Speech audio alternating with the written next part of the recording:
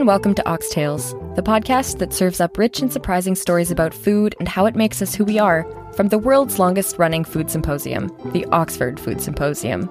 I'm your host, Anna Sigerther. How to divine the future with a liver. 1. Buy 2 sheep's livers from your local butcher, or sacrifice a sheep. 2. Find an audience with an important yes or no question. 3. Pull one of the livers out of the bag at random. 4. Consult your ancient Babylonian texts that instruct you in reading a yes or no to 12 points on the liver. 5. Tally up the yeses and nos to see which one prevails. And if you've got more yeses, you have a yes answer. If you've got more nos, you have a no answer. Amanda Couch reads livers to tell the future. This might make you think she'd be more the crystal ball reading, late-night television, selling over-the-phone fortunes type of person. But Amanda is a serious professional artist and educator living in England, who would much more likely be found writing academic papers for a conference than gazing into a crystal ball. She's also an unlikely contributor to a food symposium. Reading a liver hardly equates to eating it. But the 2016 Oxford Food Symposium was all about offal, rejected and reclaimed foods. And as you heard if you listened to our first episode, you'll know that the very idea of offal, often defined as viscera or cast-off trimmings, has a lot more to its history and meaning than just being rejected and unwanted. So imagine, if you will, a scene at the symposium in which a neatly dressed Englishwoman is standing before an audience of chefs, scholars, producers, and food historians, and has just been asked to answer one of the century's biggest questions by divining the answer using the raw sheep's liver she holds in her hand. The question? On an independent, United Kingdom. The UK has voted to leave the European Union. Will the UK invoke Article 50? That is, the Article 50 pertaining to Brexit. Like, if you invoke this particular article, which is part of the EU regulations, that means that you trigger the process of actually leaving the EU. Amanda was reading this liver only a few weeks after the UK had voted to leave the EU. So even though the referendum result was that the UK decided to leave, they wanted to know whether actually that Article 50, which would be that official, setting that official ball rolling, would actually happen. Holding a liver in her hands and examining it point by point, according to ancient instructions laid out by fortune-tellers of Mesopotamia, Amanda Couch stood in front of the audience at Oxford in July of 2016 to answer the question: was Brexit really going to happen? The audience, who overwhelmingly had voted to remain, was on the edge of its seat. You know, according to the Conservative government's plan, we're supposedly invoking Article 50 in March. So we've still got time to see whether the liver was correct. And what did the liver say? We find out later.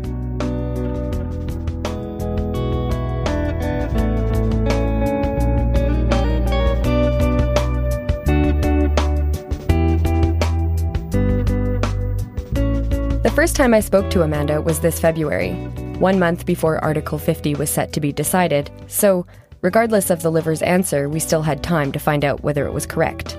But before we find out what a sheep's liver had to say about Brexit, let's find out more about this particular medium of the message itself: the liver.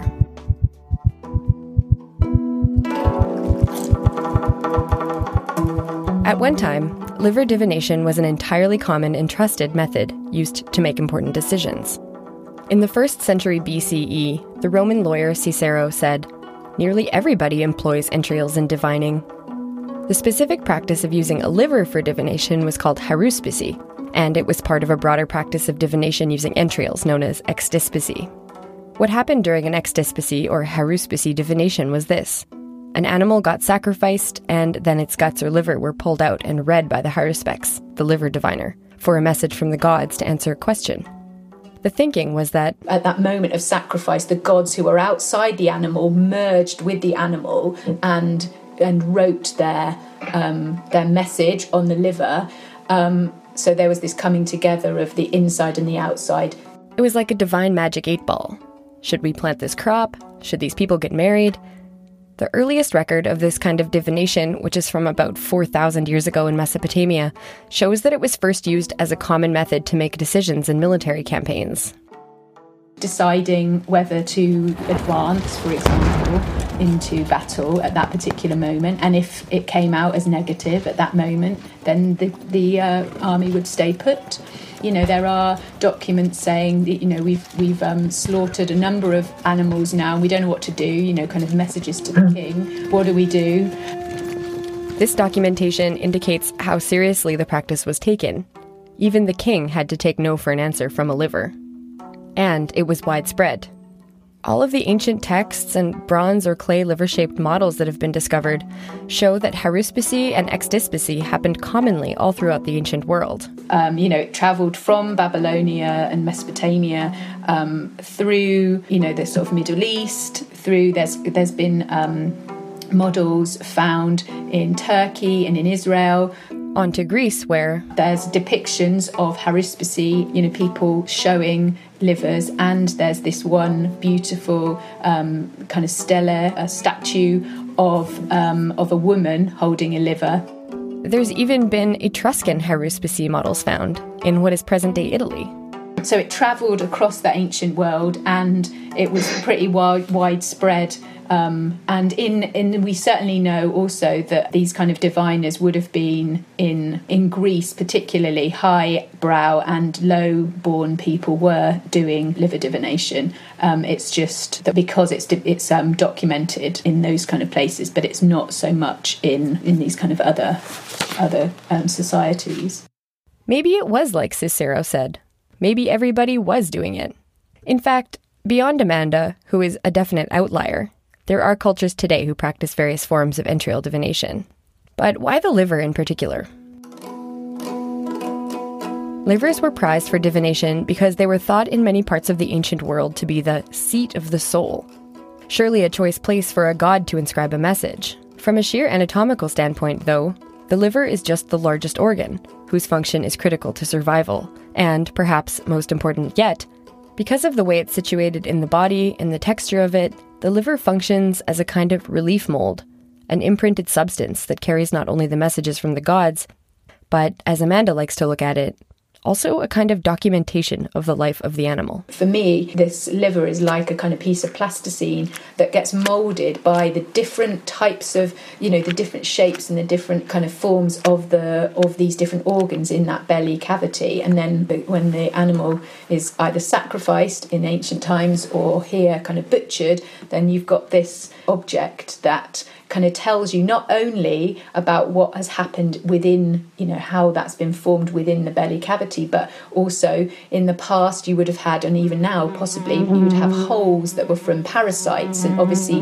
if the animal's got parasites, that kind of speaks about the conditions that animal might be lived in, might be living in, and therefore, you know, what's the kind of wider environment that is creating that form or those different kind of morphological shapes on that liver within the body. So I love this idea that it is, if you think about it in terms of what the ancients believed, which was that the at that moment of sacrifice, the gods who were outside the animal merged with the animal and wrote their message on the liver. So there was this coming together of the inside and the outside. And then you can look at it from this kind of contemporary secular way, that object within the animal is conditioned by the condition of the animal and the way it lived in the environment. So whether it was well treated, whether it was well nourished, whether it had parasites or not.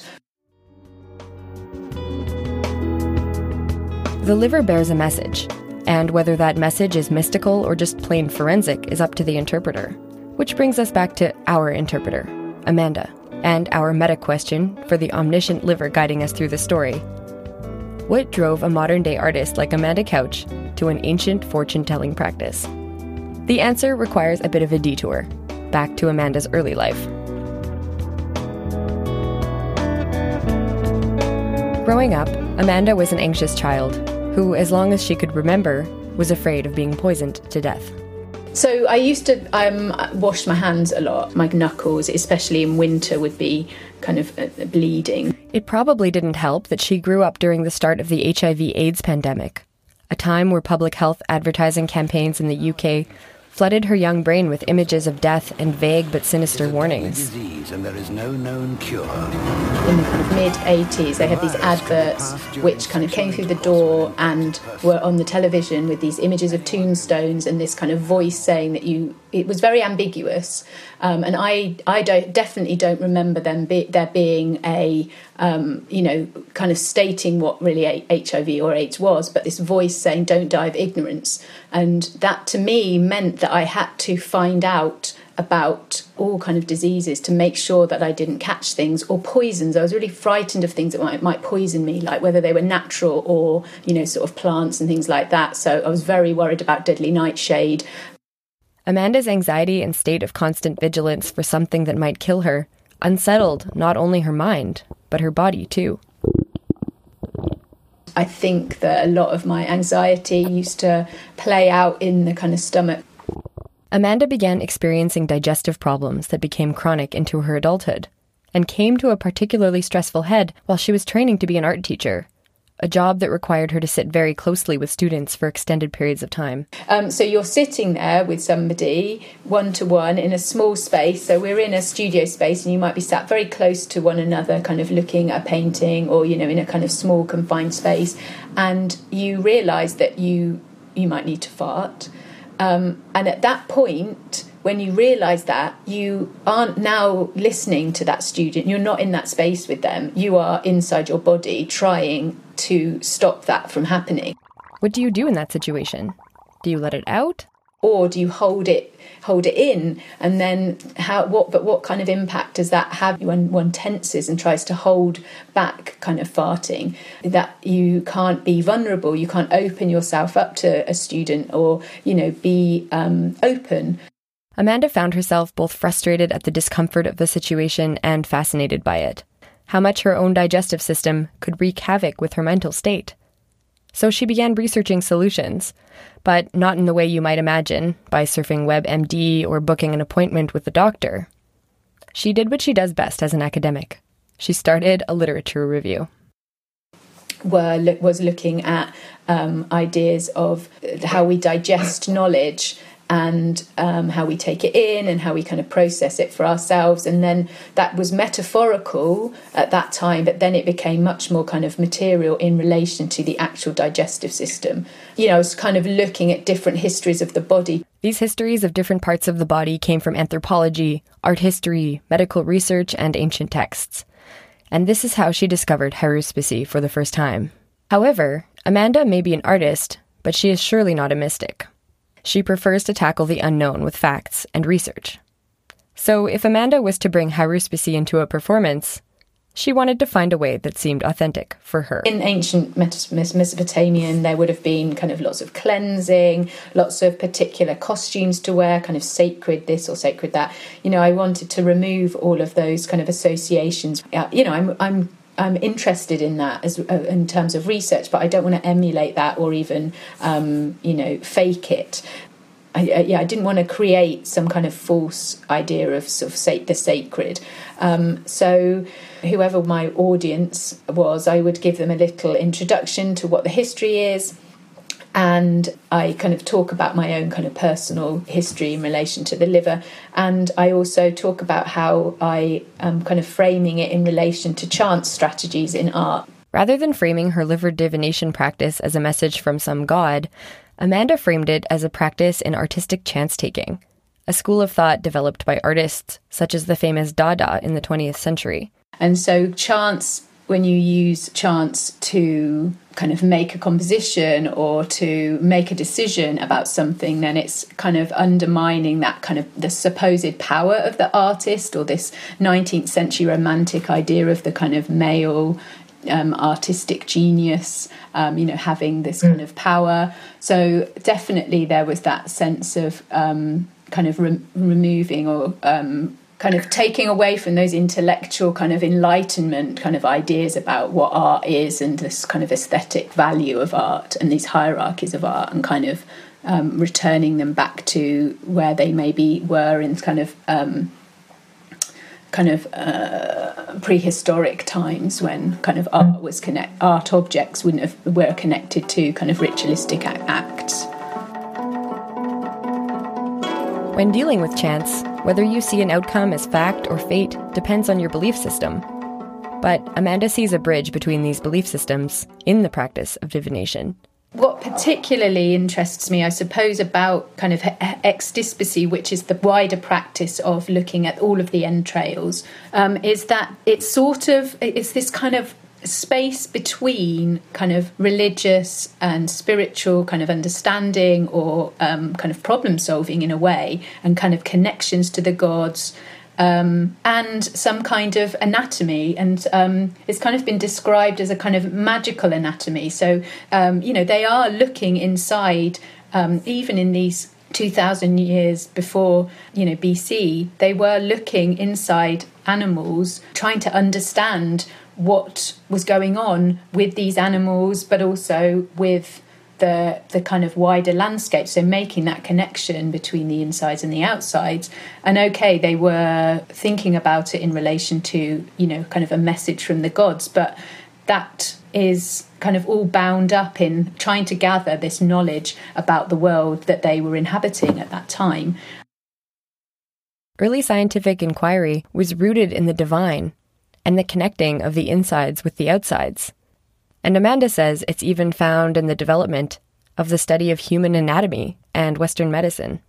I think that's quite exciting for me, is that this kind of an anatomical connection, like it's sort of, the altar being like an anatomy operating theatre that you might have found in the 16th and 17th centuries in Europe, which were, again, very religious places in some ways, because there were these surgeons going in and physicians kind of there as well, trying to understand what it was that God had made inside human beings, inside bodies.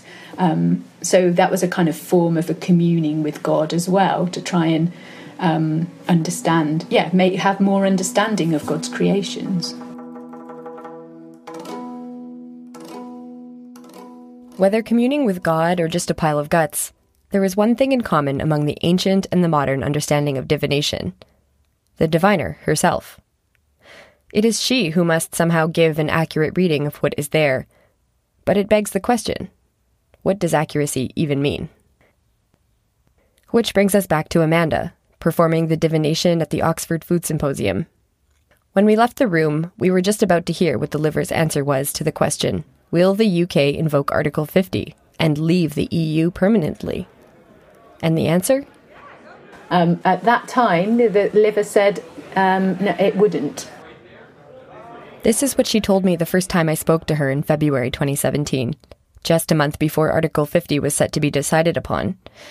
And when we spoke again later in the spring, she was sheepish, because, well, they did invoke Article 50. Well, I guess, first of all, the liver at the Oxford Food Symposium turned out to be wrong regarding Article 50 in Brexit. Yes. I don't know. I have a confession to make, that I suspect that the liver was actually right, but my analysis of the reading was wrong. And I don't know if that is something that you want to even go into. But I am obviously horrified by that, but actually also quite excited by that kind of possibility of doing a piece of research and then it's your interpretation of the results that goes wrong and is misanalyzed. And I started to realise perhaps I've been, I'd marked things down wrong because I got taken up in the sort of situation, in the kind of moment. Right. Okay. So you felt that perhaps you weren't so true to your interpretation because what you felt from the audience, they wanted the liver to say it will not pass. And so you were influenced. Yes, I think I actually made a very simple mistake when I was marking down the kind of positive and negative because of being caught up in the moment and being kind of anxious in that kind of performative moment. And that, especially at the Oxford Food Symposium, it was the first time I'd done it. And being kind of, not at all knowing what was going to happen and being kind of dragged along by the will of the kind of participants in that room. Because her eagerness to not let down the crowd influenced her reading, Amanda subconsciously divined the crowd instead of the liver. And then you think, well, how would I have felt about telling everybody that would have happened, that it was wrong, that we were going to be triggering Article 50 and leaving the EU? That would have been horrifying. We won't know whether this is something that happened in ancient haruspicy, whether the diviner just told the crowd what they wanted to hear. It seems kind of like human nature to do so. But then again, maybe that's what the liver is there for, to mitigate human nature. I've in some way have been using it like probably in absolutely the wrong way or the antithesis of what I think that I want to do with it. Like I've been sort of trying to learn from it intellectually or trying to just learn from it as like a diagram or as a science rather than something that's more to use on myself. I think that for me, we live in this kind of world where we have to buy insurance and we've got to think about our future and we've got to get pensions, but it's all a facade, it's all a construct. And actually, the coming down to the very fact is that we have no idea when we are going to be removed from life. We just don't know. We could walk out tomorrow, fall down the stairs and, get run over by a bus. So it's, for me, I suppose there's this chance kind of embraces and in some ways perhaps addresses the fact that we have no idea, when we're going to die. And yet, actually, if we just, we're a bit more allowing for what will happen, will be, then we could live much more in the moment and enjoy the play of that, perhaps. For Amanda, the liver is the medium of the message, the intermediary between the outside and the inside, God and earth, and between her body and her mind. Practicing haruspicy, for her, means accepting uncertainty, something Amanda has always tried to avoid by arming herself with information. But by learning little by little to disarm her mind and trust the liver, Amanda is learning to trust her gut.